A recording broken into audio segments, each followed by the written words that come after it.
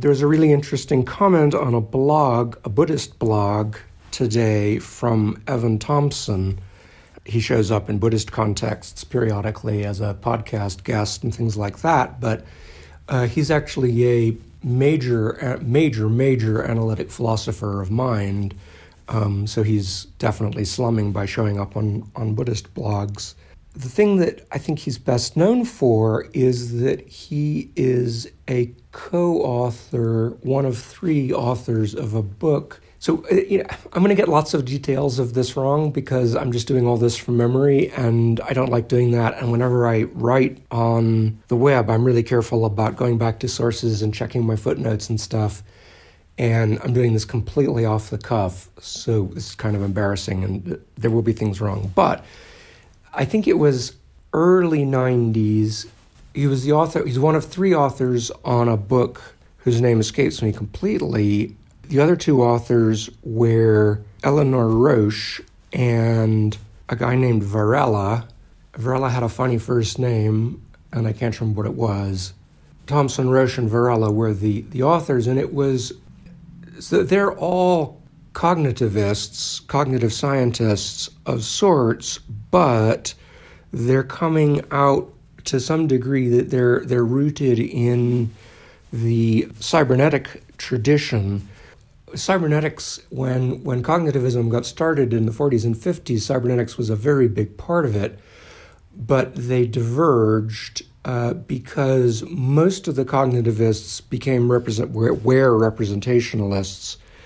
That was their whole thing. As far as they were concerned, cognitivism and representationalism were virtually interchangeable concepts, where the cyberneticists were anti-representationalist, or at least gave a much lesser role to representation in explanations of mind. So Varela was an old-line cyberneticist. He had written with a guy called Umberto Maturana, I think. I think in the 70s the 2 of them wrote a very influential, very well known. I don't think it was influential. I think because cybernetics in general was a dead end, unfortunately. They wrote a critique of cognitivism from a cybernetics point of view and said, look, what's important is dynamics, not representation. And that idea is, I think, a very good and important one. Phil and I kind of had the same idea, but we were getting it in a very different way and took it in different directions. So that's Varela. Eleanor Roche was a cognitive psychologist at Berkeley. I'm sure she did lots of things, but the thing she's known for is her work on categories. So the idea is that categories are fuzzy, which is true and important, and they have central members and they have peripheral or marginal members. So a robin, one of her standard cases was that a robin is a central bird and a penguin is a marginal bird. And her experiment would say, if you ascribe some property to a central member of the category and then ask if it applies to a peripheral member, the answer is likely to be yes, but that doesn't go in the opposite direction. So if you say a cow, which is a sort of a prototypical, or maybe better, a dog is a sort of a prototypical mammal. A dog has an omentum. Do you think a bat has an omentum? People will say, yeah. I don't know what an omentum is, but yeah, probably. If you say a bat has an omentum, do you think a dog has an omentum? People say, yeah, no, bats are weird. God knows what they've got. But so an omentum is this anatomical feature that kind of holds your guts in place, I think. Anyway, so that put her on the map, and she was kind of a heroic founder figure for cognitive psychology. But she was looking at fuzzy categories, I think probably precisely because the kind of hardcore rationalist, representationalist line of cognitivism doesn't want to deal with fuzzy categories. That's its whole thing, is to dualize and get away from fuzziness. So sometime along the way, she kind of wanted to make a statement against the hardcore representationalism, and she and Varela and then Thompson came in. He's a generation younger. So the three of them, Roche, Varela, Thompson, co-authored a book which was quite influential. Again, like the Varela and Maturana one, it's influential in the sense that everybody read it and said, yeah, this is great, and then nothing happened, because basically the cybernetic lineage has no workable alternative proposal. And, you can jump up and down as much as you like about representationalism is wrong, which it obviously is, but unless you can find an alternative way forward, nothing happens. And so nothing really came of the book, although it was very widely read. So that book, whatever it was pointing out the problems of representationalism. That's my memory of it. Point of view. From which? From a cybernetic perspective. Well, I think roughly cybernetic. I mean, Varela was definitely a hardcore cyberneticist. I don't think either Roche or Thompson are exactly cybernetics, but Roche, started with fuzzy categories. And so also, I said there's a Buddhist lineage involved in here. So Roche was practicing in the Shambhala lineage. I believe she was a direct student of Trungpa Rinpoche. Evan Thompson is my great uncle in the Shambhala lineage. I don't actually know what the relationship between Roche and Thompson is. He was very much the junior colleague at the time they co-wrote that book, just in terms of age. I have always kind of assumed that he was her direct student, but that may be completely wrong, given that he actually is an analytic philosopher and she was in the psychology department, although, they sort of, cognitive science did transcend those departmental boundaries. So I don't know whether she was also his Buddhist. So she became a teacher in the Shambhala lineage. Something I'm kind of being vague on is whether she was directly the teacher of Ngakma Zerme, who was my teacher in the Shambhala lineage, or whether she was the teacher of I think she was the teacher of Zerme, so she's my great-grandmother. If Thompson was her direct Buddhist student, then yeah, he's my great-uncle or something. Anyway.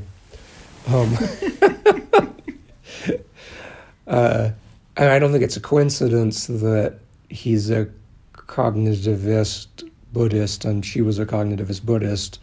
And I think if you take Buddhist philosophy seriously, which he obviously does, although, his comment was about the fact that he's not currently a Buddhist, and maybe never was, I don't know.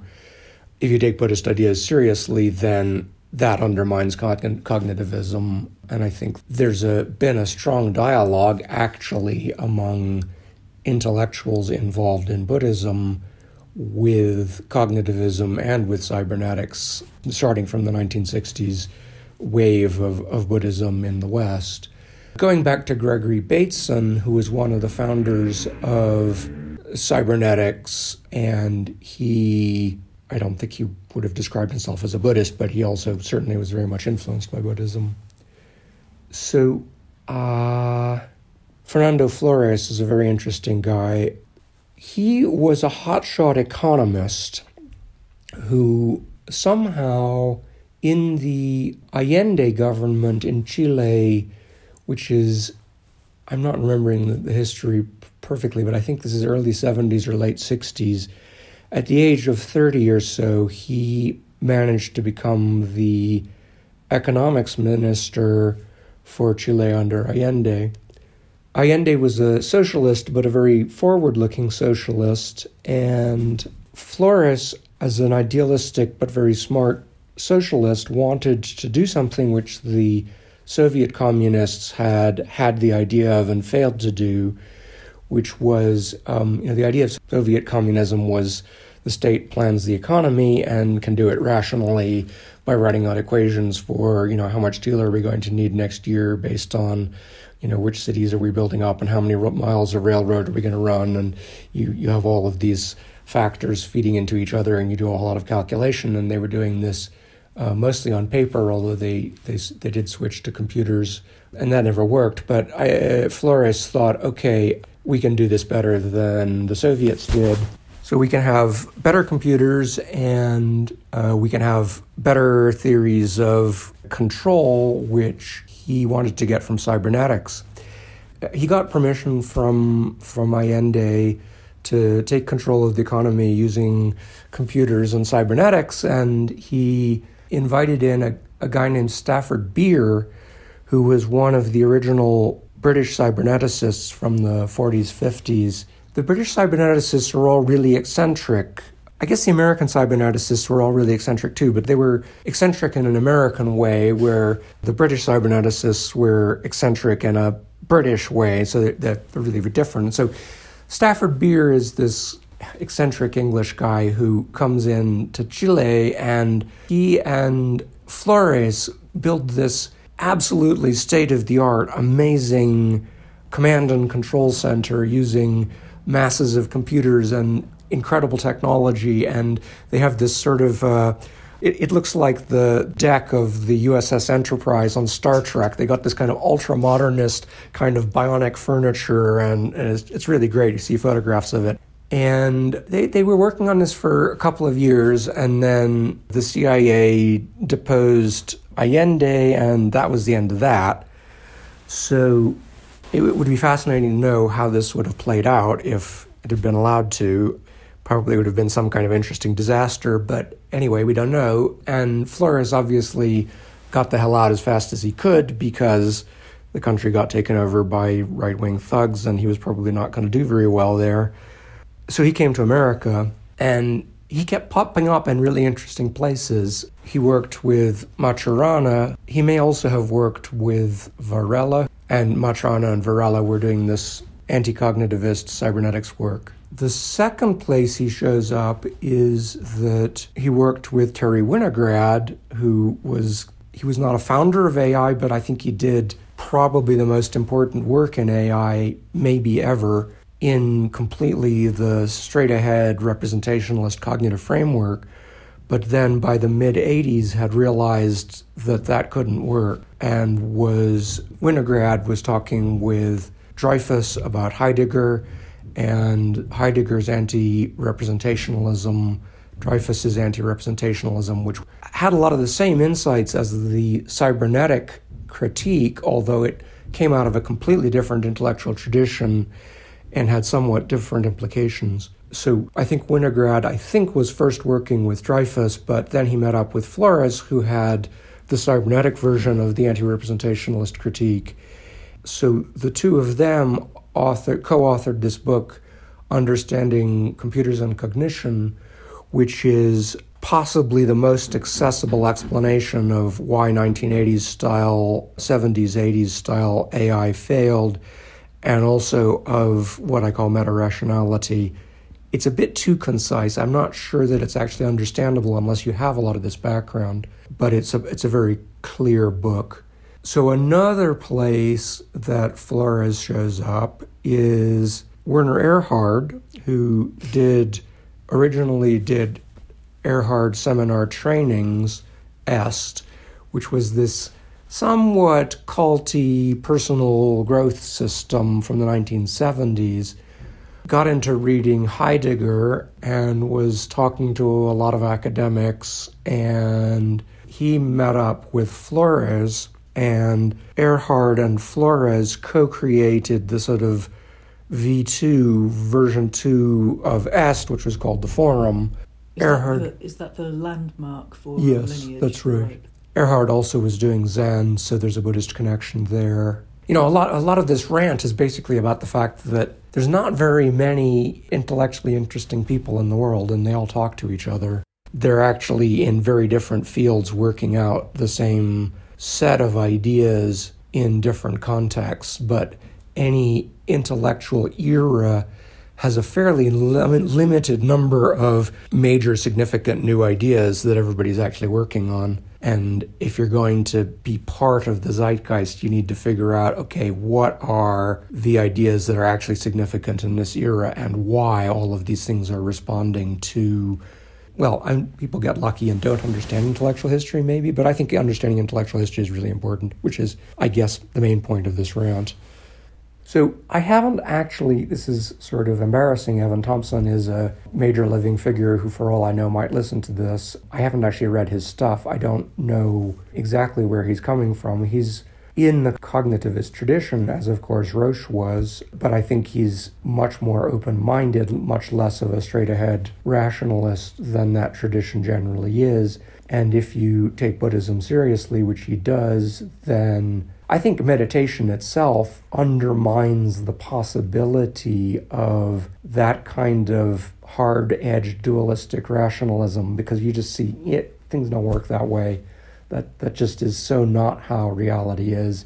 And I don't exactly understand how that works. I mean, that would be interesting to, not necessarily at a mechanistic level, but at a phenomenological level to understand. I think it's a very consistent thing that doing Buddhist meditation does undermine the dualism of rationalism. Well, I think it does if it's expansive, but one of the points that he was making in that comment was that you bring the conceptual framework to the experience, and that forms the experience, which is what we've been talking about in relating to shamatha vipassana, and how that is different from expansive meditation. Yes. So maybe shamatha actually does reinforce the dualism in a way that the kind of meditation history that we've got doesn't. Right, and he's also, I believe he has background in the Shambhala system. Don't actually know that. He, I think, footnoted Robert Scharf, whose articles on meditation were very influential on me in understanding the history and present of Buddhism, and my explanation of the history of Theravadan meditation drew very heavily on Scharf's work. Scharf is also at Berkeley, it's worth mentioning. And I think one of Scharf's main points is that the conceptual framework that you bring to meditation is going to form your experiences to a significant degree. So if you come out of a non-dual tradition, which you and I do, then maybe you're going to have non-dual experiences in meditation, where if you come out of a dualist tradition, which the early modern Theravadan, they're coming out of Pali Abhidharma, which is a very dualistic tradition of, this is good and that's bad, and everything is one way or another way, and we can put everything into categories. So the meditation experience is going to be influenced by that, but also very likely the methods that they develop are going to be ones that tend to produce that kind of categorical dualism, which, coming back to the starting point, Roche spent her career undermining. Is early 20th century and 19th century Buddhism, is it connected to the history of categories in cognitivist science then? No, it predates cognitive science. I mean, it was apparently significantly influenced by the philosophy of mind and maybe psychology of the West in the late 19th century and early 20th century, but that predates cognitivism as we now know it. I mean, it is coming out of the Western philosophical tradition, which is very big on putting in things into categories in the same way that Abhidharma was. Probably both of those. I mean, the Western tradition obviously comes out of Greek philosophy, which was big in putting things into categories. I tend to believe that early Buddhist philosophy was heavily influenced by Greek philosophy, but the history on that is certainly shaky, if not outright crackpot.